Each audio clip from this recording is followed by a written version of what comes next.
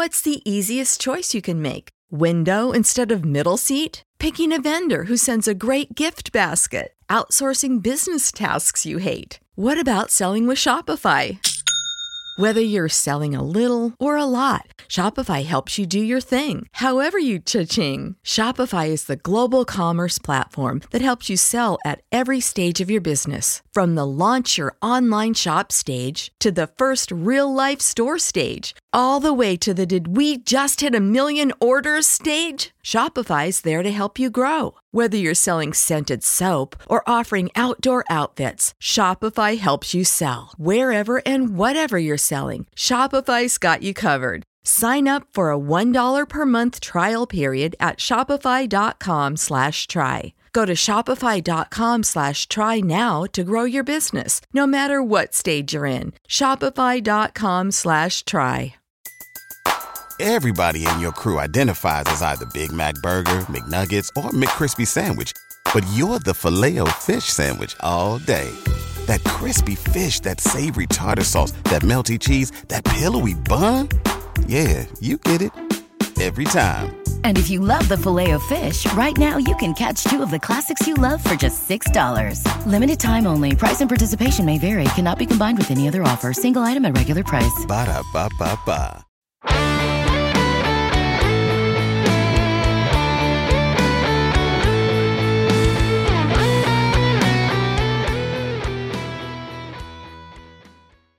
Welcome to this week's edition of the Baseball America College Podcast. It is March 2nd. I am Teddy Cahill.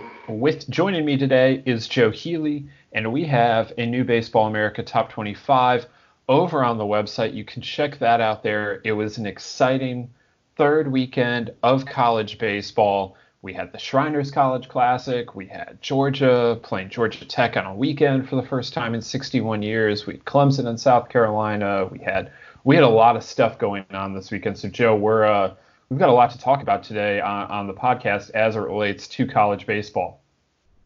Yeah, absolutely. I mean, the big weekend that we talked about on the podcast last week kind of ended up living up to that hype. You had a lot of interesting results out there, and of course that made our lives a little bit more difficult in ranking teams. I mean, statistically speaking, we're going to get a week sooner or later where it's easy to rank, or relatively easy to rank the teams because everybody won and it just kind of ends up being a lot of chalk. But this was, again, not that week, and probably was never going to be that week when I look back on it, just given how many ranked versus ranked games we had. And we had a whole cluster of them, for example, in Houston. And so it was always probably going to be a tough week to rank, but it was especially tough given just kind of the type of carnage, and we'll get into this, but when you have the two most successful teams in Houston being unranked Baylor and unranked Mizzou, you're bound to have some tough decisions to make, and boy, did we ever.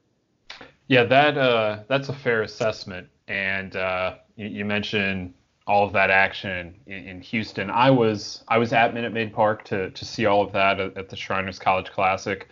Always a great time at the tournament. We mentioned before that it was the 20th anniversary, and the Shriners Hospital for Children, they do a really great job incorporating their patients into the baseball. The baseball is fantastic, but for me the highlight every year is seeing how the players interact with those kids and just how meaningful the weekend is for those kids to be around the teams, to be around the baseball, and to get the opportunity to just soak it all in what was a fantastic environment in Houston. There were 15,000 people at the tournament the first 2 days.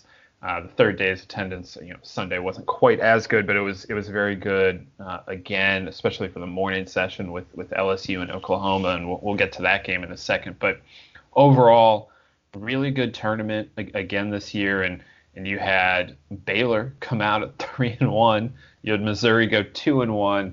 The Big 12 overall, it was a Big 12 SEC challenge format, and the Big 12 went 6-3 against the mighty SEC. And Joe, we'll get to more about the SEC's not so hot weekend in a minute, but if you consider that, plus Mississippi State getting beaten at Long Beach, plus Kentucky getting swept at home by UNC, and Vanderbilt very nearly losing a home series to Hawaii, and it was an interesting weekend for the SEC, but just specifically to the tournament, were you surprised to see the Big 12, come into Houston and go 6-3?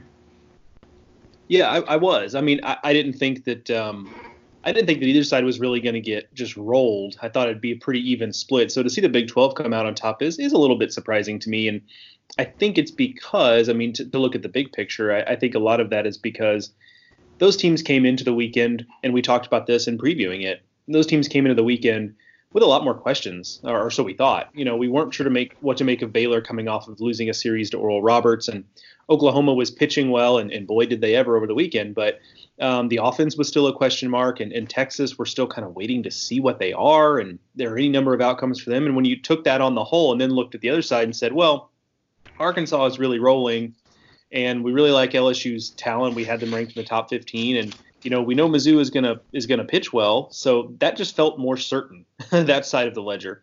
But then the Big 12 comes in, goes 6-3, and obviously a big part of that was, what really kind of upset the apple cart here was just kind of the shocking 0-3 weekend for Arkansas, which was the team that, we went into the weekend and I said, this is a weekend where Arkansas can really go in there and dominate this field and go 3-0 and show that, hey, look, we're the team to beat in the SEC West. Far and away, and we're a team that should be considered among the national, the top contenders for the national title. And this was that opportunity, and it was the opposite. They end up going 0-3, and there are certainly some questions to be asked there now. So that was really, to me, that's really kind of what maybe upset the balance a little bit, is you didn't expect that. If Arkansas, wins a couple games there, suddenly you're talking about a more even split. So I think that's really where the balance shifted, but certainly a good week for the Big 12 at large, particularly for a Baylor team that, you look at the stats and you look at the results and you're still, maybe even in hindsight, not sure exactly how they pulled it off, but here they are. And certainly this kind of rights the ship for them after that kind of down weekend, losing 2-3 to an Oral Roberts team that in and of itself has been up and down so far this year. Yeah, the Baylor 3-0 and the Arkansas 0-3, really were not what I don't think anyone would have expected this weekend.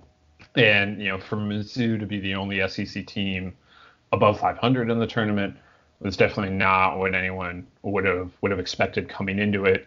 So yeah, it was a little weird, but sometimes weird things happen at Minute Maid. It's a big environment. It's a different stadium. We talked about some of the quirks there, and Baylor, for one, just seems to really play up to the tournament every time that they come, and they put on a really, really good show, at least in the last 5 years under Steve Rodriguez. That seems to be the Bears' MO in Houston, is that they come in and play really well in that environment. So Big 12 goes 6-3, and one of the big stories coming out of it was how well Oklahoma pitched, because Dane Acker threw a no-hitter on Sunday in Oklahoma's finale against LSU. It was a phenomenal game. Acker and LSU starter A.J. Labus had dueling no-hitters through 7 innings. That was different. I can't say I've done that before. And you see the way that those two guys go at it, and it was awesome to watch. And then Justin Mitchell ultimately hits a home run on the first pitch of the 8th inning to give Oklahoma the lead. That's Oklahoma's catcher, so he really had a big hand in all of this as well. And then Acker comes out and grinds through the last 2 innings with that 1-run lead, and Oklahoma goes on and gets a big win. When you look at what that meant for the Sooners, that meant they went 2-1 on the weekend, and it meant that they go home feeling really good about themselves.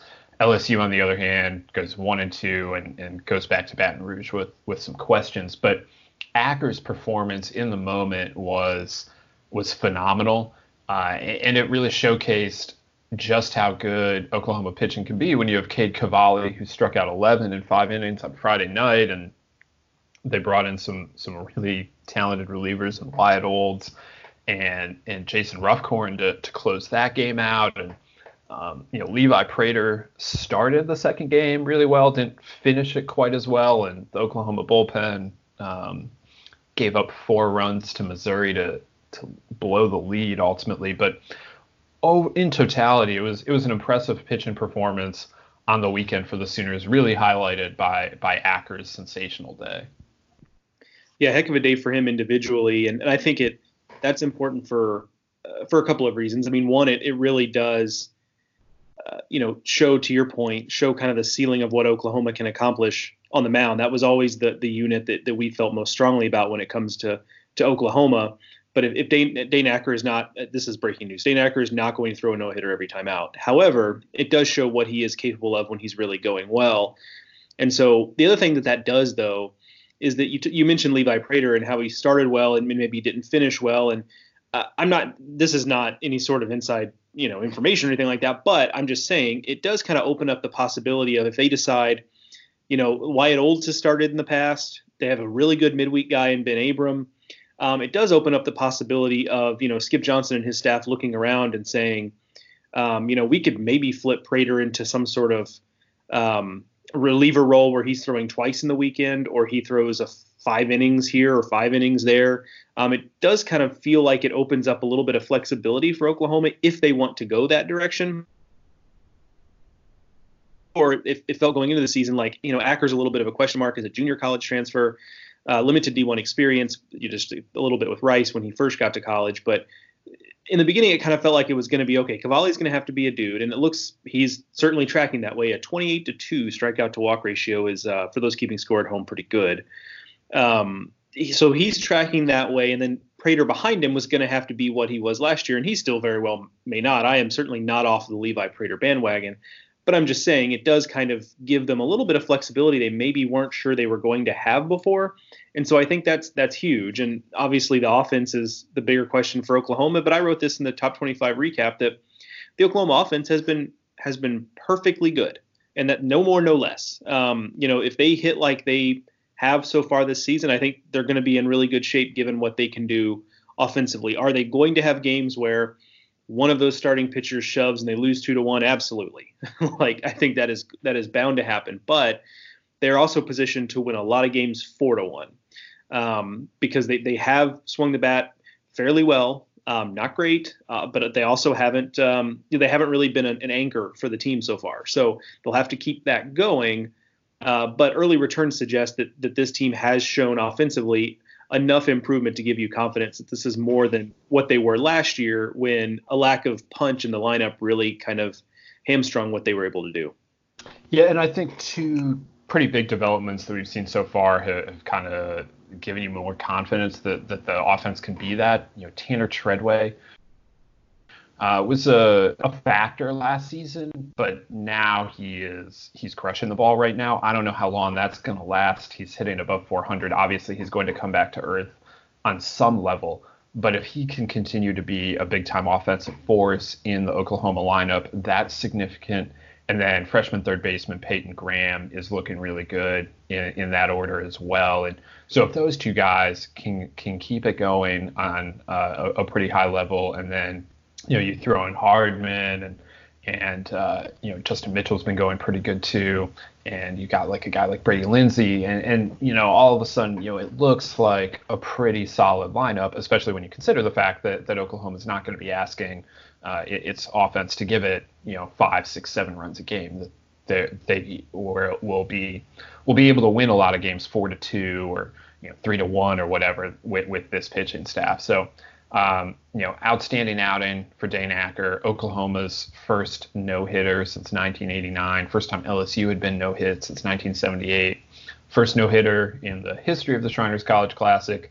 All of that goes to Dane Acker, who really pitched an amazing game. And I don't want to lose sight of what AJ Labus did either. That was a really phenomenal outing for him as well, and really goes a long way to showcasing what LSU has on the mound as well. When those are your Sunday starters, you're living right for both LSU and Oklahoma. So we've kind of talked around the idea that Baylor went 3-0, but Joe, when you saw what the Bears did, they rolled through this tournament 3-0. They didn't really dominate any one of these games, but they just kept finding ways to win. And they did it in some different ways. They did it with some good offense. They pitched it pretty well. And, when you look at it, it might not have been the most impressive, but coming off of that series loss to Oral Roberts, this was a big time result for the Bears. Yeah, I mean, it really does kind of set them back on a course to challenge to be a postseason team, and not that this early in the season anyone is necessarily out of it, especially when you play in a conference like the Big 12, where you're going to have opportunities to kind of get back on the horse. But with that being said, a series loss to Oral Roberts, and on its face, a series loss to Oral Roberts doesn't sound all that bad because we know Oral Roberts to be what it is. But, Oral Roberts has been really inconsistent this year, might not be the same Oral Roberts team that, we've seen in the past in that way. So we'll have to wait and see on that. So, maybe that's, grading on a curve. Maybe that's not, quite the series loss that it has been in the past. So Baylor was really in need of a weekend like this, and they absolutely got it. And you're right in that it wasn't dominant. The starting pitching was just kind of okay. It was kind of what we've come to expect from even Baylor last year, where they were kind of getting it done with guys that aren't lighting up a radar gun and really don't the measurables just maybe aren't there in the same way that you see with other regional caliber teams if they continue to win games. And to your point, I mean, they kind of play up in this tournament, and I think they in general play up. And we came into the season talking about Baylor being a tough team to peg, but I was fairly confident that they had a pretty high floor. And I think part of that is some of the veteran leadership here. Part of that is Steve Rodriguez as a head coach. I think what maybe has raised the ceiling a little bit has been, what Nick Lofton has done with the bat. He's always been a good contributor for Baylor. He's never been kind of the stereotypical light hitting shortstop. Like, you compare him to a guy like Brandon Zaragoza for Oklahoma, who is very, very good with the glove and probably gets a little bit underrated with how good he is with the glove because he doesn't typically hit very much. Like, Nick Lofton has never been that profile. But this year he is showing a little bit of a sign that maybe he's a little more physical, a little bit going to hit with a little more power. So we'll have to see if that continues to track that way. But early returns on that are good. So I think that raises the ceiling a little bit. If Nick Lofton is going to be a guy that, can muscle his way to a Big 12 Player of the Year type season, that obviously changes the trajectory for Baylor a little bit as well. So, it's I think this series or this tournament got Baylor back to kind of where, at least in my mind, where we kind of had them coming into the season, where could be a regional team, could just miss out. But coming out of last weekend, I have to admit, I was a little bit worried that maybe, they were a couple standard deviations lesser this year than we had predicted, and that maybe it was a team that just wasn't ready to compete at a high level. But certainly what they did this past weekend changed my mind on that. Yeah, I think that's right. And I think that, what Nick Lofton has done offensively has been really impressive. I wrote about this on Saturday night. You can check that out over at baseballamerica.com. But to this point, half of Nick Lofton's hits this season have gone for extra bases. And, that is really significant both for Baylor, which is trying to replace its three biggest home run hitters from a year ago, and also for Nick Lofton as he goes and scouts are evaluating for him in the draft this June. So those two things, kind of marry here in that, like, if Nick Lofton hits for a bunch of power, it's good for everyone. And, he's doing it right now without really sacrificing a whole lot. And, he's not the kind of hitter that would sell out for power. I just think that he's finding a way right now to tap into it in a way that he hasn't before. Steve Rodriguez said that Lofton made a couple of adjustments just at the plate to just keep trying to get better. And so far so good. We'll see how long this power surge continues, but at least in the moment, it's very significant for Baylor, which has some power up and down the lineup, and I think that's the way it's going to have to be. It's going to have to be a group effort offensively for Baylor. That you're going to need Mac Mueller, you're going to need Andy Thomas to support Nick Lofton. And if they're able to do that, I think you're looking at a pretty good Bears team, and one that is going to make life tough for everyone in the Big 12 this spring.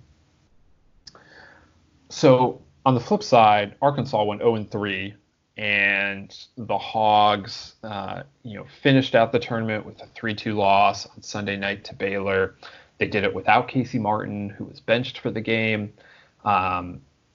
Things did not go the way Arkansas was hoping this weekend. They didn't get great starting pitching. Especially in that Saturday game against Texas, where Patrick Wicklander got knocked out really early. Connor Noland was solid on Friday, but nothing incredible. The offense was okay, not great, and so they come out of here 0-3, and after a really nice start to the season at 7-0 and an impressive 4-game sweep last weekend of Gonzaga. Joe, what do you make of Arkansas as we sit here on Monday morning now? Just a tough weekend. Arkansas is a team that I'm not overly worried about moving forward. But it's important, I think, to define that when I say that I'm not worried about them. And this is going to be repeating something that we've said, maybe even ad nauseum. Maybe we've talked about it that much. But Arkansas is the type of team that I really don't worry too much about them when it comes to the regular season. The offense is good enough to really kind of bail out the pitching staff on days when they're not at their best, and there is enough pitching depth there that they can usually piece things together to win weekend series, to be successful in the SEC. Now, that changes a little bit when you start talking about them going up against a team like like a Vanderbilt or a Georgia, where that on the flip side, they're going to pitch really well, and you're going to have to match them to a certain degree. It gets tougher there, and it also gets tougher when you come the postseason time, where you're going to be seeing, Friday night guys, everybody's best shot, and you're going to be facing all good teams that all have, Friday, Saturday, and sometimes Sunday guys who are real dudes. That's when it changes a little bit for me, because we saw over the weekend that, to your point, Nolan was pretty good, but Wicklander got bounced early. And Cole Ramage is a guy who's pitched in a lot of different roles in his time at Arkansas, has never necessarily really stuck when he's been in the rotation. So that's a question mark. Is it him moving forward, or who else could it be starting games for them? The bullpen again was good. They've got a lot of really good arms in the bullpen. Like that feels like a unit that's legitimately good. But Baylor, Arkansas is going to have to get some length in the rotation at some point if it wants to be successful against the best teams on its schedule and in the postseason. And right now, outside of Noland, who appears to be kind of developing into the type of guy who you can bet on that with, outside of him, I'm just not sure where they're going to be getting that type of length. And I don't know that that's going to matter, except here and there, until May and June. But in May and June, is with a team like Arkansas, who expects to, at the very least, be challenging to get to Omaha every year, that's really when Arkansas as a team is being graded, is when you get to that point. Yeah, I've been saying for what feels like months now that I have concerns about Arkansas on the mound in terms of frontline pitching, and the refrain from a lot of Hogs fans has been that the staff is incredibly deep, and look, it is. I was really impressed with a lot of the relievers that came out of the bullpen this weekend. They throw really, really hard, which is not surprising there at Arkansas, but you have to get starting pitching at some point, or you have to rearrange the way you're doing things and set up that it's just going to be, openers, bullpen games, or whatever it is. But right now they haven't figured that out yet. And, maybe Patrick Wicklander, is able to reset and develops into a solid Saturday starter behind Connor Noland in the rotation, and maybe Noland continues to take a step forward. They're certainly capable of doing those things, but right now I'm just sitting here wondering whether they will. And I don't want to overreact to one weekend. They certainly have pitched pretty well earlier in the season, and Arkansas, especially the last few years, has been close to unbeatable at Baum Stadium and much more mortal outside of it. So, maybe this was just that happening on a little more of an extreme level. And, Arkansas still can play well enough in the SEC to get a host to even be a top 8 seed, and then at that point, it's just a matter of playing well at home, and we know they're capable of that. But when you look at everything that happened this weekend in terms of the especially on Saturday, a lot of things went wrong against Texas, and a lot of those things probably won't happen again. That was just a very, very bad day that kind of clouded the whole weekend to an extent. So if they can avoid that kind of thing again, I think they'll be okay. One thing I came away really encouraged by with Arkansas is just how good Robert Moore is. I think that's not a unique take. Everyone watched has watched what the freshman has done, and just pretty blown away universally. And he's a really good hitter. He's a really good defender. That was a really nice mid-season or mid-year addition, right before the start of the season to get him to enroll early, and he is a bright spot on the weekend. Heston Kjerstad played really well. Arkansas will recover from this. They do have a tricky series this weekend against South Alabama, and it's going to be important that Arkansas plays well in that, because they start SEC play the weekend following at Mississippi State, and that's a tricky series, even if Mississippi State had a poor weekend themselves. All right, so before we continue looking at the action throughout the weekend in college baseball, want to get a word in from our sponsor, Get Roman. If you were to guess, Joe, on average, how many days people in the U.S. have to wait to see a doctor, what would you think? I would say it's in the range of 14 to 17 days. Well, you would be wrong. I'm familiar with that feeling. Americans have to wait around 29 days to see a doctor in major U.S. cities. So if you're dealing with a condition like erectile dysfunction, you want treatment ASAP. That's why our friends at Roman have spent years building a digital platform that can connect you with a doctor licensed in your state, all from the comfort of home. Roman makes it convenient to get the treatment you need on your schedule. Just grab your phone or computer, complete a free online visit. It's a free online visit, and you'll hear back from a U.S. licensed physician within 24 hours. And if the doctor decides that treatment is right for you, Roman's Pharmacy can ship your medication to you with free 2-day shipping. You also get free unlimited follow-ups with your doctor anytime you have questions or want to adjust your treatment plan. With Roman, there are no commitments, and you can cancel anytime. So if you're struggling with ED, go to getroman.com/BA for a free online visit and free 2-day shipping. That's getroman.com/BA for a free online visit and free 2-day shipping. A lot of frees there. That seems like a good thing. People like free. Typically, yes. All right, Joe, you wrote about it last week that Georgia and Georgia Tech were moving their series to a weekend. We talked about it on the Thursday podcast, that it was the first time in 61 years that the Dogs and Yellow Jackets were going to play a 3-game weekend series, and Georgia sweeps it. And you got to wonder, is Danny Hall trying to rethink the whole play on a weekend after that weekend? Boy, it was a tough one. And, the first game ends up looking a little bit close. And I guess maybe in some ways it was. I mean, Georgia Tech had a 9th inning rally on Friday that put them within a run and came up a little bit short. But, I mean, that game felt out of reach for a lot of it. For a couple of reasons. One, Emerson Hancock was really good early. Now, that didn't quite hold. It was kind of a weird day for Hancock, but he was dominant early. And then Georgia put up 5 runs, I think, in the 4th inning. Tucker Bradley hit a massive home run. A quick thing on that real quick. I'm prepared, and I tweeted this. I'm prepared to say that bat flips have, as baseball has kind of loosened its bat flipping being a social moray in baseball, that has loosened a little bit last couple of years, which I'm all for.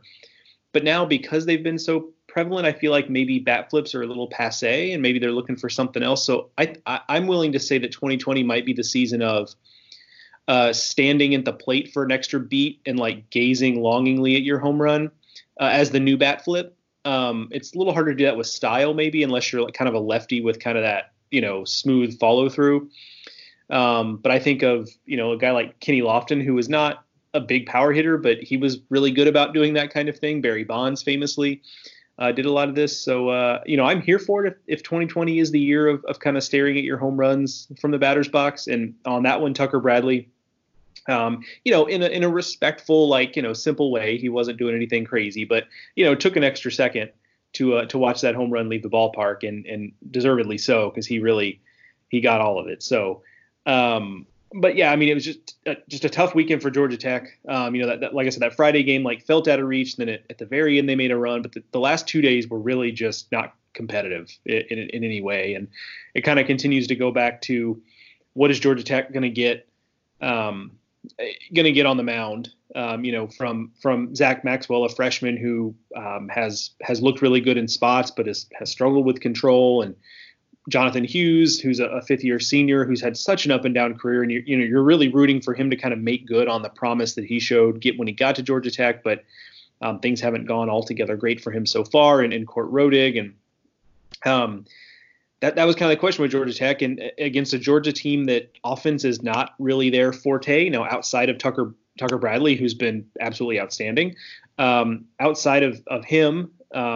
And perhaps Ben Anderson, it still hasn't been necessarily an electric offense, but against Georgia Tech, they really put up runs in bunches, and maybe that's a little reason for alarm with the Yellow Jackets. I'm a believer in the offense in particular. I mean, they are still getting good seasons from, a lot of their biggest guys in the lineup. They're waiting on a couple of guys, notably Barron Radcliffe, to come around after he was so hot at the end of last season. So I'm a believer in that part of it. It's just we're asking the same questions we're kind of always asking about Georgia Tech, and getting blown out a couple of times by a Georgia offense that we probably had just as big, the question's just as big about their offense as we did about Georgia Tech's pitching. And certainly Georgia got the upper hand in that particular matchup. Yeah, absolutely. It wasn't so long ago that I was looking at UGA and wondering why they lost a game to Santa Clara, and why it was it had been so hard for them against Richmond and Santa Clara. And now I'm looking at it like, wow, you just swept Georgia Tech and did it very convincingly. And we have the Bulldogs up to number 4 in the Baseball America Top 25. So it was a loud weekend for the Dogs. And, Wilcox was really good on Saturday, and, it was, potentially the best game of his career. And he did that, there in Atlanta, on the road, as it were. And, if they're going to, if Hancock and Wilcox are going to pitch the way that they pitch, the Georgia doesn't need a ton of offense, but it is now showing that its offense is maybe we maligned it more than was necessary. And Cam Shepard had a nice weekend again. It was all the contributors that we're expecting from Georgia, and it was a loud statement, at least to me, that they came out and played that way. And as for Georgia Tech, it's concerning right now. Right at the start of ACC play, that this is what happens, and now you got to get it fixed on the fly. But the Tech offense is going to be better. I think the pitching will grow from this experience, and we'll see where the Yellow Jackets are at the end of the season. I'm not terribly worried about them going forward, but they do need to make sure doesn't linger, and that they're ready to go when conference play opens later in the week. Joe, the other thing about this is, with Georgia up to 4, we now have 3 SEC East teams in the top 5. Vanderbilt at 1, Florida at 1, Vanderbilt at 3, Georgia at 4. Tennessee is ranked as well. And, we're used to the SEC West being, maybe the stronger division, but has that balance of power maybe shifted to the East this year? It sure looks like it. When you talk about the number of teams you have there at the top, and then, we've got questions about some of the SEC West teams. I think we kind of knew Alabama is still in a building process, but that's 12-0 Alabama, Joe. Well, you're right. I mean, that was just. But I think we think that's still a program in a building phase. And then maybe with what we saw from Texas A&M, they really struggled over the weekend. Just as a quick aside there, I mean, so perhaps the SEC East at the very least, with the combination of those teams at the top of the rankings and a team like Tennessee really showing well, at least for now, maybe that balance of power has shifted. And the SEC West teams that we're talking about as being the team to beat on that side of the conference, I mean, are obviously Arkansas, who we already talked about, and Ole Miss, who we'll talk about shortly. And I really liked what I saw from Ole Miss in a lot of ways over the weekend when I was at the Keith LeClaire Classic, but it wasn't a team that I thought, oh, this is a team that's going to run roughshod over the rest of the division. It wasn't that for me. It's a team I like, but a team I don't love.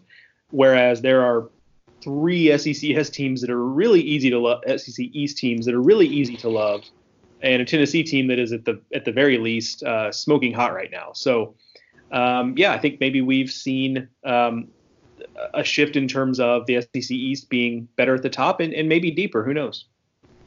All right, let's. I know the show doc says something else right now, but you brought up Ole Miss. Let's talk positively about the SEC West for a second here. Ole Miss goes into the Keith LeClaire Classic, hosted by East Carolina annually, to honor the late coach who did so much for the Pirates, and it's an outstanding tournament year after year.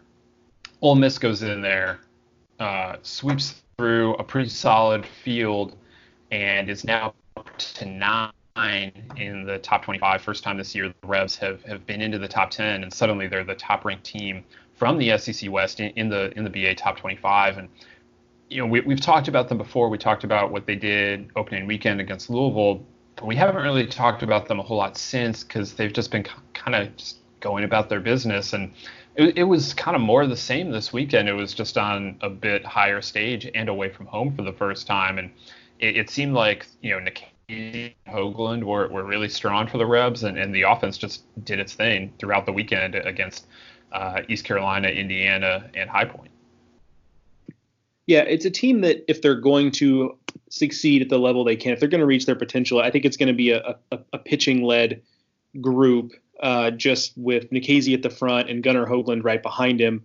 And Derek Diamond's had really good moments so far. So, we'll kind of have to monitor that as they go. But certainly those first two with Nikhazy and Hoagland, you feel really good about. And Nikhazy was solid against High Point on Friday. He had one inning that got away from him a little bit, but that was really it. And he was never really hit hard. He just kind of was in control. And so you saw what you wanted to see there. And then Hoagland was kind of a weird start, because that was a 2-1 win against East Carolina. It was the showcase slot of this tournament, Saturday evening.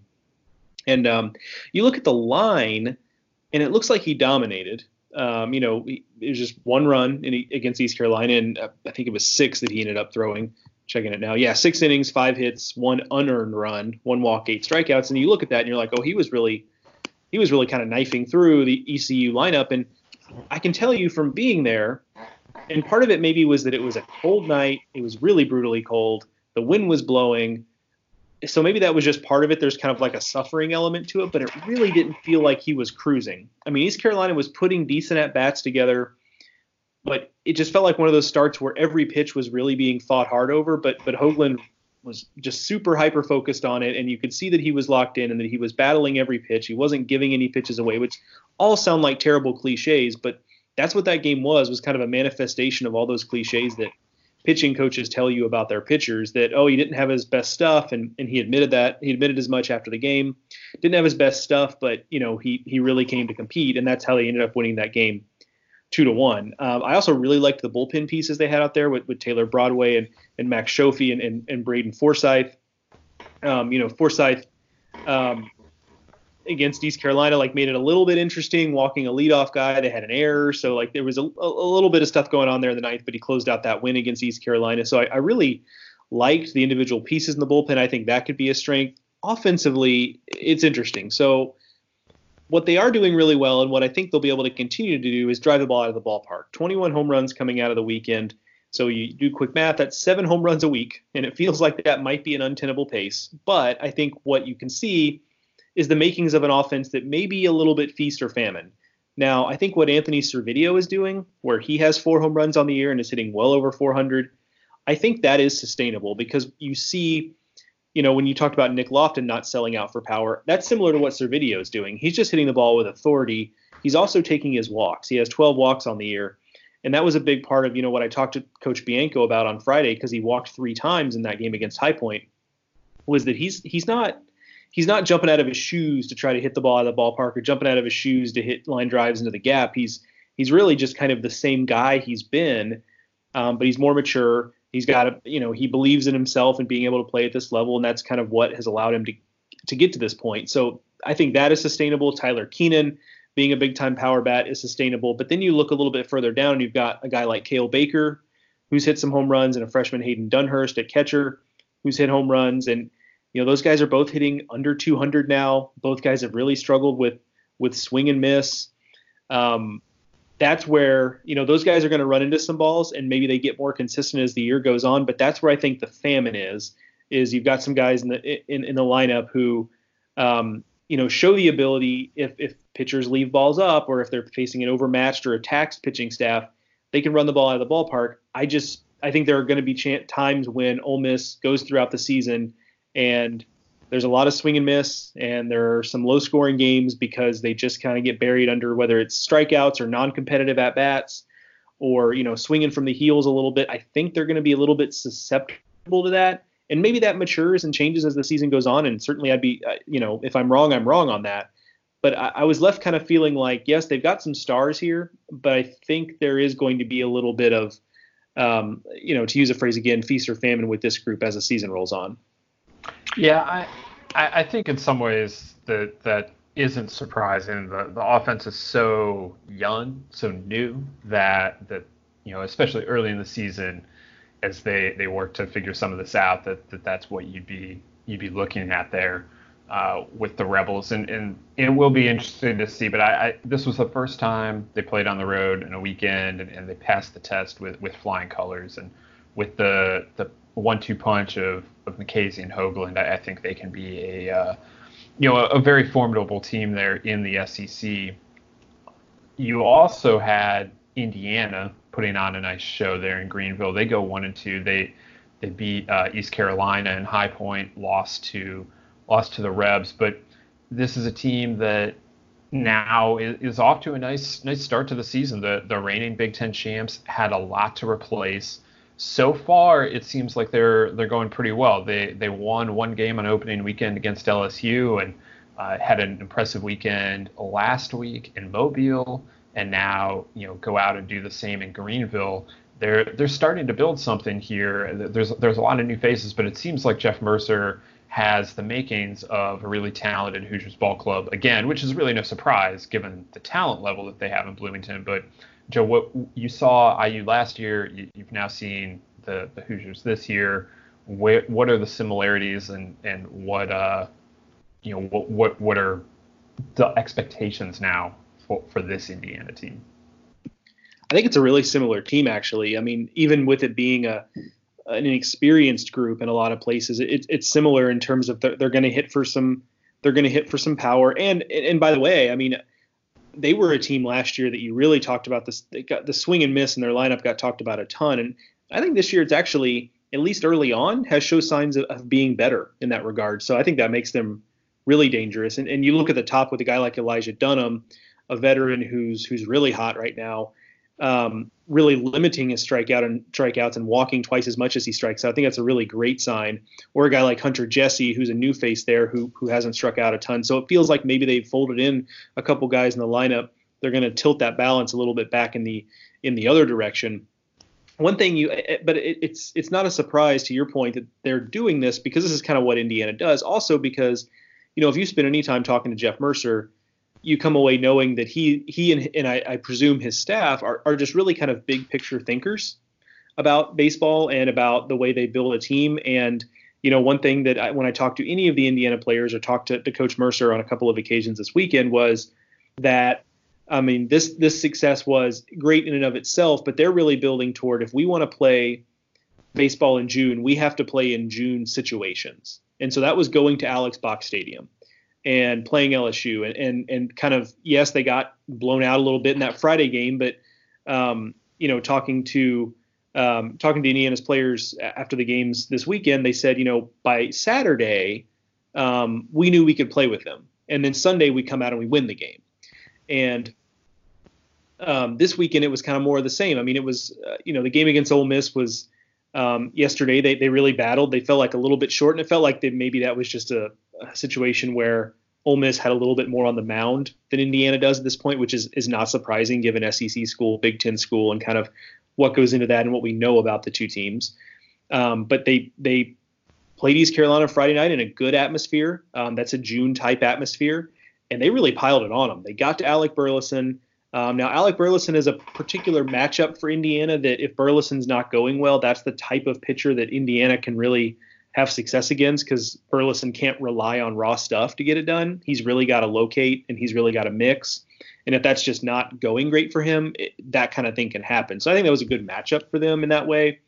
But it was a big atmosphere against a big-time competitor. They had a lot of success. They didn't let up. And so I think this is a team that's going to get better as time goes on. They're already quite good. And that's even when you consider that, Cole Barr and Drew Ashley, which are two of the guys that you can most set your watch to in this lineup, really haven't come around yet offensively. So we're still kind of waiting on those guys. And I think that's really good news for an Indiana offense that I think is already really good. It's really deep. I really like the depth here. They've added guys like I mentioned, Hunter Jesse, Jordan Fusey, who's a grad transfer from Samford, hit with a ton of power at Samford. I think that's a big addition. Colin Hopkins behind the plate has been really durable. He's also done a reasonably nice job with the bat. So there's that as well. Mound-wise, the guy that really impressed me was Tommy Summer, and that's going to have to be the case as time goes on. Jeff Mercer pointed to him as a big leader on the mound and said that, Tommy's really got free reign. If he thinks something needs to be said, like, I've given him the ability to say it. Like, he doesn't have to go through me. He is that type of leader. The stuff is just like a mid-80s fastball, but that changeup is really, really good. He locates well. He mixes it really well, disguises it really well. To use the trite phrase of tunneling, he does that really well with his fastball and changeup, and that's how he's successful. And I like some of the things I saw from Gabe Bierman, and to me, those are the two guys, Bierman and Summer, at least in the rotation. They're going to have success, and so far so good. And Connor Manis on the back end, 11 strikeouts in 5 1/3 innings this year. That'll play. So they've got a good core on the mound. I think it's going to be more of an offensive team, but certainly more than enough pitching to put them back in a position to get to a regional in the Big Ten. And maybe this is a team. We kind of were penciling Michigan in, and that's still where we're going to go when we talk about Big Ten favorites. But maybe this looks like maybe the team that we were looking for with Ohio State. Instead, maybe it's Indiana as that second best team in the Big Ten and maybe competing with the Wolverines at the top of the league. Yeah, I think that's right. We spent a fair amount of time on a podcast in the fall trying to figure out who Michigan's biggest competitor in the Big Ten would be this season. And, we came up with Minnesota and Ohio State.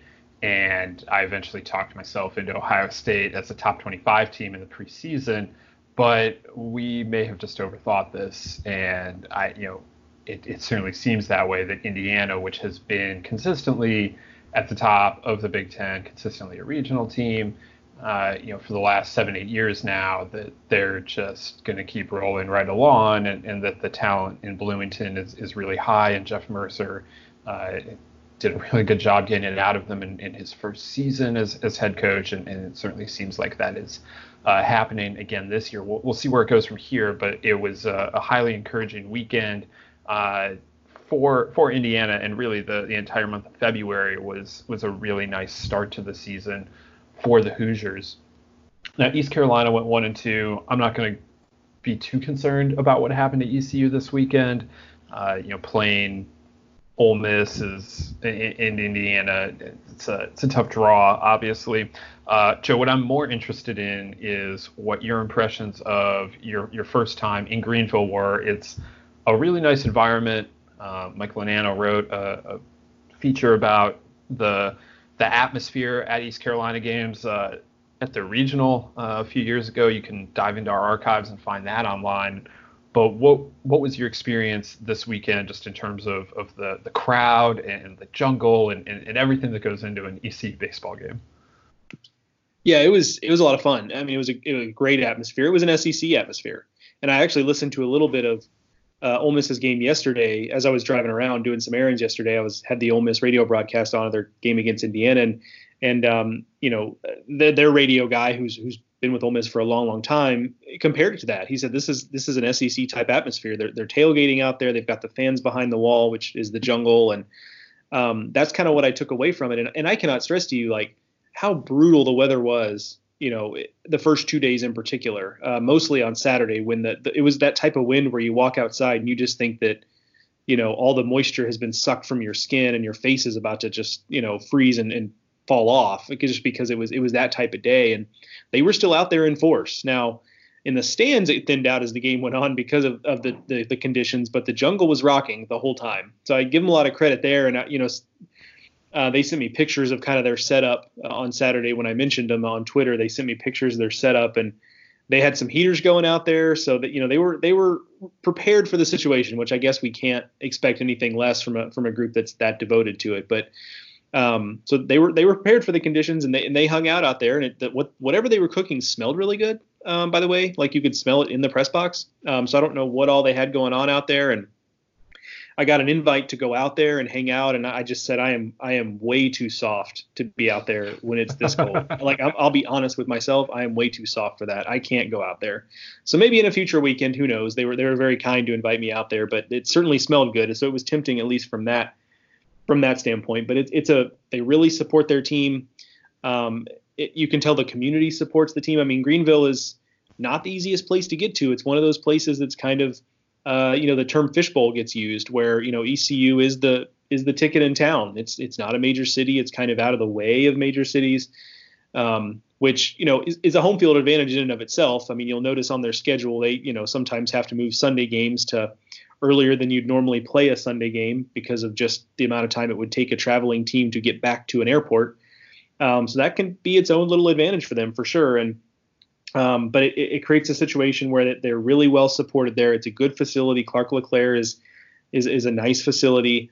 They've really allowed the jungle. There are a lot of places that probably would not allow the jungle to just exist in general, kind of outside of the main grandstand area, and B, to be as involved as they are. I mean, those people are draped over the outfield fence.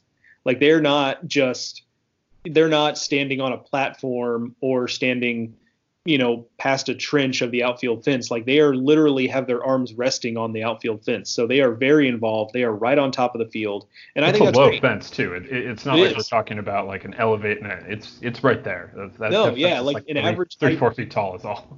Yeah, an average height person can like lean on it and put their arms over it. And they do that. And I think that's great, by the way. I mean, you could see like an overzealous athletic department kind of trying to curtail some of that stuff. And like certainly the jungle being rowdy but being respectful is part of them being allowed to do that. If they were doing something that was compromising the competition or what have you, it'd be a different story. But by all accounts, the visiting teams love them. I mean, Ole Miss ran out there and, gave some high fives and fist bumps after their game on Saturday night. So they kind of embrace the visiting players as well, which I think is a cool deal. So I enjoyed my time in Greenville. Looking forward to getting out there again, maybe when it's, 30 degrees warmer. So that should be a lot of fun too. But I came away pretty impressed with the atmosphere. ECU will certainly have better weekends. Like you said, it was a tough draw, but I still like them as a team to contend to win the American. UCF is obviously in that mix as well. That should be a fun race as the season goes on. But good time in Greenville. Looking forward to making a return trip. Yeah, speaking of UCF took 3 out of 4 against previously undefeated Cal State Northridge. Shouts to Dave Serrano. And so that's a really nice series win. They are up to 19 now in the top 25, and they'll play ECU to start American play in a couple weeks, and that series should be a lot of fun down in Orlando. That looks like the top 2 teams in the league, but Tulane continue to play really well this weekend, sweeping Middle Tennessee State, threw a no-hitter on Friday night. They're really rolling right now. And of course, UConn, we think is a really solid team as well. So the top half of the American has gotten off to a really nice start to the season. The bottom half still fighting for it a little bit. Houston struggled this weekend, Cincinnati worked way harder to sweep Oakland than I would have expected. USF did get a nice series win against Northwestern. So some things rounding into form there, perhaps. And then Memphis, Hunter Goodman absolutely went off against Western Illinois. He hit grand slams in each of the games. Each of the 3 games, he hit a grand slam and drove in like 22 runs on the weekend. I know Western Illinois is not the most impressive competition, but I don't remember anyone from Tennessee who played them on opening weekend doing that. So definitely shouts to Hunter Goodman for putting up the weekend that he did. He's just absolutely crushing baseballs there for the Tigers. So an intriguing race in the American, as always. So we talked about Ole Miss, and I think by podcast law, that means we now have to talk about Mississippi State, which went to Long Beach State and lost a series. The Dirtbags have now won series to start the season against Cal, Wake Forest, and Mississippi State. A really, really loud weekend for Beach. They won on Friday night. Adam Seminaris was outstanding, really shut down Mississippi State, who then bounced back and won convincingly on Saturday. And I know Joe was expecting more of the same on Sunday, that the Dirtbags wouldn't be able to come out and finish the series. But they proved the haters, Joe Healy, wrong, and went out, won the series on Sunday, and come out with a big series win. Eric Valenzuela has the Dirtbags rolling. They're into the top 25 at number 17. Just a fantastic all-around weekend out there in Long Beach.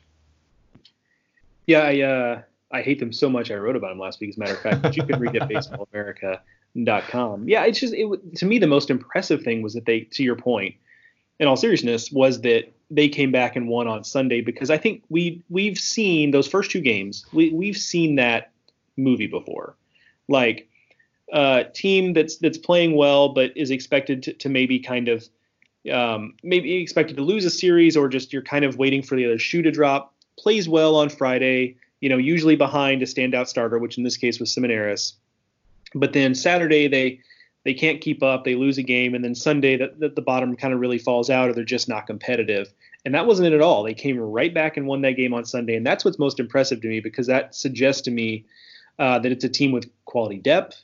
It suggests to me it's a team that really is ready to make this season different than the past 2 seasons. And it's one thing to say that, it's quite another to do it, but they really are walking that walk. I mean, the schedule they have is not quite as tough as they have had in each of the last 2 years, but it's still been really tough. And this is kind of what in previous iterations of the schedule that then head coach Troy Buckley was going for. The problem was, the team just wasn't winning any of those games. This is probably kind of what he had in mind, where now Long Beach goes into Big West play knowing, okay, look, there's going to be a couple of series in Big West play that are going to hurt us a little bit from a metric standpoint, but we've given ourselves enough of a cushion now that's probably going to be okay, so long as they continue to win games, mind you. So, but the pitching has been really, really good. Seminaris was outstanding again. Luis Ramirez, a freshman, on Sunday coming out, giving up 2 runs in the first inning and then throwing up 6 zeros after that was really impressive. And I went on Mississippi radio earlier in the week to kind of preview the series, because I had written about Long Beach State. And, we kind of talked about the scenarios that could play out. And one thing I said that's key for Mississippi State is to not, and maybe we said this on the podcast, I forget, but the key was going to be Mississippi State not getting frustrated. Blair Field is a big facility. Adam Seminaris is a good pitcher. And I listened to a lot of that Friday game on the way back from Greenville. And again, I wasn't there. I haven't talked to anyone that was there necessarily, but it was a lot of quick at bats. And yes, Seminaris fills up the zone. You can't sit around and wait for a walk, 'cause he's not going to walk you. But that was a lot of 1 pitch at bats, 1 and 2 pitch at bats, a lot of flyouts, in relatively deep, outfield that maybe in some other parks would get out, or at least would challenge to get out, that were just routine flies. And, so maybe it was some of that. Maybe it was just playing in a place that was unfamiliar against a really good pitcher, and they just kind of let that get to them. And it's very easy at that point to get frustrated and start having poor at bats. Again, that's just me looking from the outside, wondering if maybe that was a little bit the case. And the other side was Long Beach did exactly what they've been trying to do and what Eric Valenzuela said they would try to do. I mean, they're not going to be anybody they're not. And you look at the stat line, and sure enough, that's it. And yes, they got some power production from Leonard Jones over the weekend, but it was, a handful of runs to win on Friday and then a handful of runs on Sunday to win, wrapped around getting shut out on Saturday. And that's just kind of, I think, going to be the reality of the situation. I don't think this is going to turn into like an elite offense overnight, but I think it's an offense that's good enough, certainly when you get into Big West play, when nobody is really necessarily going to be super overly offensive, at least not based on what we've seen so far. Yeah, so having talked with Troy Buckley about the scheduling philosophy, like I know that the intention was that, I don't know, 6 years ago now, I guess it probably was, Long Beach went to, I believe in back-to-back NCAA tournaments, they went to Coral Gables and Gainesville. And Coral Gables and Gainesville in June, I don't know if you know this, Joe, but it's pretty humid there. They've got a little heat and humidity there. That's true. I have found that to be the case, yeah. Yeah. So Long Beach State did not really handle that particularly well, was the feeling. And so the reaction to that was, okay, if we're going to do anything in the tournament and get back to Omaha, we need to find a way to play home baseball games in June. And so the way you do that is you schedule really tough in the non-conference, and the years in which you win, you will have an impressive RPI and be able to host. And that is exactly what the Dirtbags pulled off in 2017. They have not pulled that off since, but that's what they're going for here. And I think one key difference with this schedule versus what we've seen in the last couple years is that they have a ton of series at home. We talked about this with Cal Poly, that they also schedule very, very difficult. Talked about that with Larry Lee on the podcast. But in the past, they would go on the road a ton for those series. And this year, they get a lot of that at home. They get those teams to come to them. And it's kind of the same deal with Long Beach. I don't know if that's some happy accident that, like, just by the way the scheduling fell, that they got them at Blair this year, or if that was, an intended thing to do with the schedule. But that's the reality, and they've been taking advantage of it. Now, you don't get quite as much of an RPI bump for winning all these home games, but we expect Wake Forest is still going to be a solid team, probably a regional team. Mississippi State, we're still looking at them as a really good team. So these are wins that are going to hold up, that can propel Beach to that RPI you're talking about and beyond, potentially. That, if they keep winning games like this, and run through the Big West, we saw UCSB flirt with hosting a regional last year without probably the kind of schedule that Long Beach has this year. So, I'm not saying that Beach needs to win like 25 games like UCSB did in Big West play, but if they did, they would probably be hosting.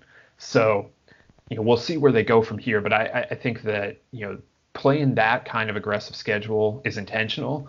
But what I don't know is intentional is whether they did it all at home. If they did do that intentionally, I think it's an absolute masterstroke right now.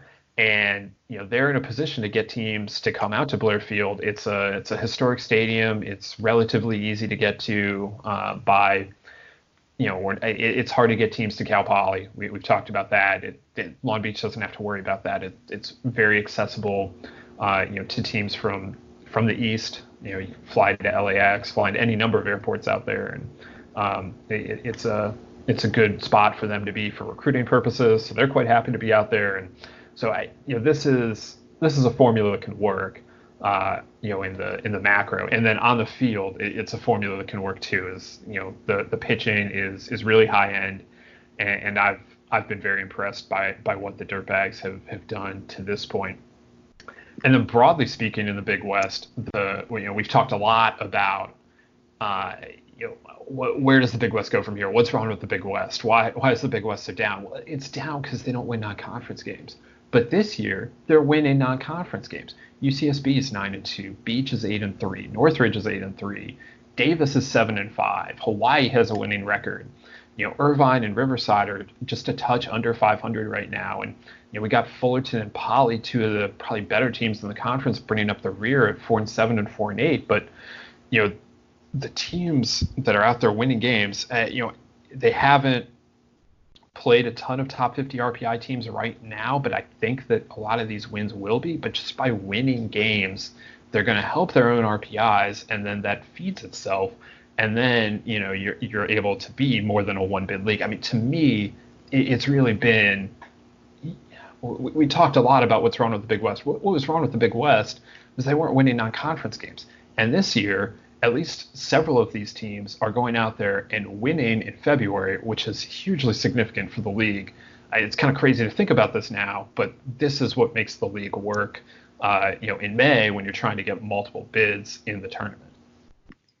Yeah, and it doesn't necessarily take, I think we talk about doing some work in non-conference and how that really impacts what a conference can do from a postseason standpoint. And it doesn't take a ton. Like Hawaii winning a game at Vanderbilt is huge, absolutely huge from their standpoint, and in turn from the rest of the Big West standpoint. So it's not that you necessarily, yes, what Long Beach is doing has really opened up the path for them to be a postseason team and really kind of puts them in great position moving forward. However, not every team has to do that for the rest of the Big West to be able to reap the benefits. You just got to be able to pick off a team here and there. And some of that comes in midweeks because of the geographic clustering that, all of these teams are playing UCLA, for example, at some point. But the bigger thing is when you play these series early on in the season, just don't get swept. Win a game. Because that will be a big help to you and the rest of the Big West. And I think that's kind of what we're already seeing here with what Cal Poly has done, or something as simple as Hawaii winning a single game. Oh, they nearly won another one, winning a single game at Vanderbilt. Those are the types of things, the small things that end up paying big dividends down the road. So since we're talking Big West, let's touch on what happened at Davis over the weekend. It's things that I don't know if have been said on the Baseball America College podcast before. But yeah, let's talk about UC Davis. They played Loyola Marymount this weekend, and I keep saying this weekend in reference to one game because their first game took from Friday to Saturday as they played 24 innings. There's one inning less than the NCAA record, which you might remember as the Austin Wood game between Texas and Boston College in a regional in 2009. But this one went 24 innings. They had to suspend the game on Friday night because of darkness. Picked it up on Saturday. Didn't pick it up particularly early in the day. Picked it up like at 1 or 2 in the afternoon when they're scheduled to start their game. And as Joe wrote on Saturday, I'm sure the thinking there was, well, this can't go on too much longer, and then we can just go play the other game. Well, it did go on too much longer. They played like 10 more innings. And finally, UC Davis comes away with a win.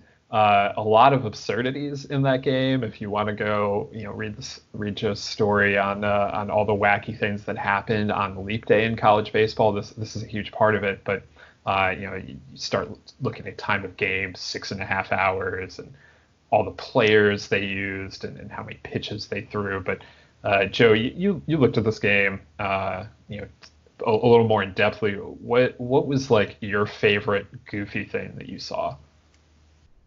Well, I think I really enjoyed being able to phrase it in my story as one game that was almost the equivalent in length of 3 games that took place over 2 days, because that's exactly what it was. I mean, so my favorite thing in games like this is to look at the pitching side of it, because obviously, and you always see those really extended outings. So UC Davis had 4 relievers all through 4 or more innings. Both teams also had a reliever throw 7 innings. They were pretty efficient, actually, by the way. Holding Christian for LMU threw 7 innings and got it done in 75 pitches. So that's pretty impressive. That'll get it done, yeah. Yeah, no kidding. So I think that's my favorite thing there, is just how taxed this pitching gets. And I think we all get, with these types of extra inning games, they always get to a point where this is to me anyway, and this is more of a psychological thing than any sort of like empirical analysis being done here, but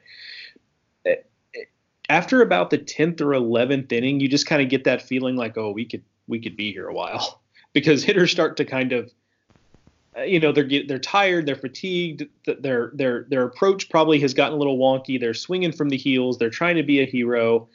Meanwhile, pitchers are just kind of out there. They get a feel for this. They start just pounding the zone. And so these games do kind of have a feeling at a certain point, like, gosh, we really could be here a long time. And obviously this game was the physical manifestation of that. And of course, LMU comes back and wins both of the last 2 games of the series going away. So kind of an interesting way that series wrapped up there. But I think the fact that they didn't, far be it for me that maybe there were other considerations, but waiting until when they did to start the game again on Saturday seemed like it says 2 p.m. local here in the notes. That seems way too late. Like that was probably just when they were planning on starting the second game of the series. And they just figured, let's just keep everything on schedule. But I don't know, when you consider that, you were going to have to play at least another inning and then, you'd have to at least turn the field over like a little bit. I know it'd probably be minimal, but you're not just like rolling into the next game right after that. Like there has to be some sort of like break. So that just seemed a little strange to me, but it gave us, it gave us kind of a little more absurdity, which I am here for sure. Yeah, it was interesting to see that game because the night before, Stanford and Grand Canyon had played 18 innings. And to peel back the curtain here, Joe writes half of the Friday roundup, and I write the other half. And Joe had like filed his half to me and presumably gone to bed. And I was still like working to put it up, and like Grand Canyon keeps playing against Stanford and it just keeps going and going. And I'm like, I gotta add this to like Joe's stuff. Because 18 innings felt like an incredible amount of game, and it was. They used like 45 players in that game, and then the next day, Davis and LMU were just like, no, you think 18's long? Let's just play 6 more after that. Like that was impressive. And then Bethune-Cookman and Gulf Coast played 16 innings as well. It was a weekend for some marathon games. 18 innings. That's like part-time work. Yeah. I mean, that's just a doubleheader. What do you want? Yeah, I had 100% tapped out. Like I saw that you'd had that the next day. I was looking at the back of my eyelids when that game ended for sure. I mentioned all the oddities of Leap Day, and Joe, you and I disagree on this. I thought the LMU Davis game was the craziest thing of the day, but you disagreed with me. You had a different favorite crazy thing that happened Saturday. Yeah, so I think we may have witnessed the weirdest no-hitter. Well, witnessed. We were not there, but we had happen what maybe is the weirdest no-hitter in the history of baseball. Maybe not. That's probably a little bit extreme. Jason Stark, get at us. I want to know what the weirdest one is. Exactly. This has Jason Stark written all over it. But Liberty no-hit Marist on Saturday. And Noah Skiro, a name that you might know, started it off through 5 1/3 innings. But they only won the game 6-4. Marist got no hit and scored 4 runs. And what's kind of crazy about that is there were some walks. Like Liberty walked some guys, but there weren't like an excessive amount of walks. And Liberty only made 1 error. So I was going back looking at the play-by-play, and it really does just look like Marist condensed most of their base runners into 2 innings, and everything went wrong for Liberty. Like walk, wild pitch, error, like run, score. So that is crazy. And I was telling Teddy, I was like, what's nuts about this is Marist actually pitches pretty well themselves. They're a team I actually like in the Metro Atlantic just in general. Like we were not that far off. Now, yes, Liberty scored 6 runs, so maybe this is like a bridge too far, but like there was a very real scenario where Marist gets no hit and then pitches better against Liberty and ends up winning a game in which they got no hit 4-2 or something. And I think at that point, that might honestly have been the weirdest no-hitter in the history of baseball. I mean, at this level, I mean, sure, something at high school wackier has happened or what have you, but at least at the college level up, I can't imagine a weirder no-hitter than no-hitting a team but losing the game when the opposing team scored 4 runs without a hit. So that one really caught my eye. I mean, there were some other things here. You can go to the story to see a video on the one with Portland. Portland, which is playing really well right now, more on Portland later in the week for me, as a matter of fact, walked off on a game when a tailor-made double play ball that would have ended the inning caromed off of an umpire, which allowed the winning run to score. I'm sure Stephen F. Austin was not exactly thrilled with that ending. And then poor Harvard, who played Alabama pretty close on Saturday, just had everything unravel on them when they made a 3-error play that allowed 3 runs to score. It was, I don't want to be unkind about it, but it was the type of play in Little League when every subsequent throw just goes worse than the last, and the poor coach is like yelling from the dugout, just hold the ball. The ball never left the infield. Yeah. And 3 runs scored. That's all you need to know about that play. Exactly. So, again, like I said, I don't want to be unkind, but it was very much like a Little League errors type of situation on that play. So you feel for Harvard, who otherwise played pretty well on Saturday against Alabama. So certainly a wild weekend of college baseball, but I think that made it a lot more fun. It's certainly a nice little bit of levity on a Saturday night when, Teddy was buried under innings upon innings of baseball in Houston, and I was chattering because of the cold in Greenville. Yeah, it was a fun weekend, top to bottom. We had premium stuff. We had the Shriners, we had the Claire, we had some really fun series, and then we also got some of this crazy stuff. So it was something for everyone in college baseball this week. There were no hitters. There was a lot going on. So it was a great time to cover it all this weekend, and hopefully you all had fun following at home or watching all of the action. It should be another fun week ahead. We didn't talk a ton of West Coast stuff with the exception of Long Beach there, but don't worry, we will next week and probably on Thursday too in the preview pod, because kind of the focus of college baseball is going to move to the West Coast this week. We have the tournament formerly known as the Dodgertown Classic. This year the Dodgers are not a part of it, so they're calling it the Southern College Baseball Classic or something to that effect. But USC and UCLA are bringing out TCU, and Vanderbilt should be a fun one. UCSB goes up to Oregon State in a low-key really good series. Pepperdine, which is off to a really nice start, hosts Michigan. So the West Coast is we're going to find out a lot more about several of those teams out west in the week to come here. So I'm excited about that. We will have all of that for you on Thursday's podcast. So make sure you are subscribed to the Baseball America College Podcast on your favorite podcasting app, be that Apple Podcasts, Stitcher, Google Play, Spotify, wherever you get your podcasts, we're probably there. So if you can, subscribe, leave a rating, a review, let us know what you like. It does help us, and it also means that the podcast gets delivered to your phone as fast as possible. So there are benefits all around on that.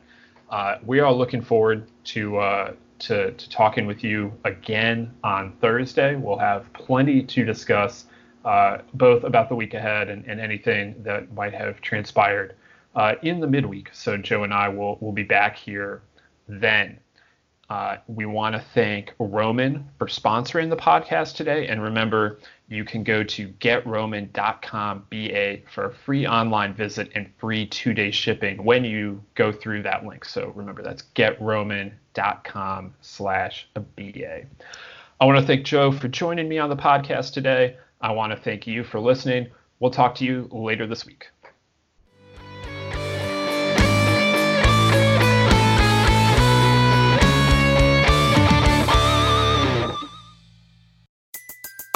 Everybody in your crew identifies as either Big Mac Burger, McNuggets, or McCrispy Sandwich.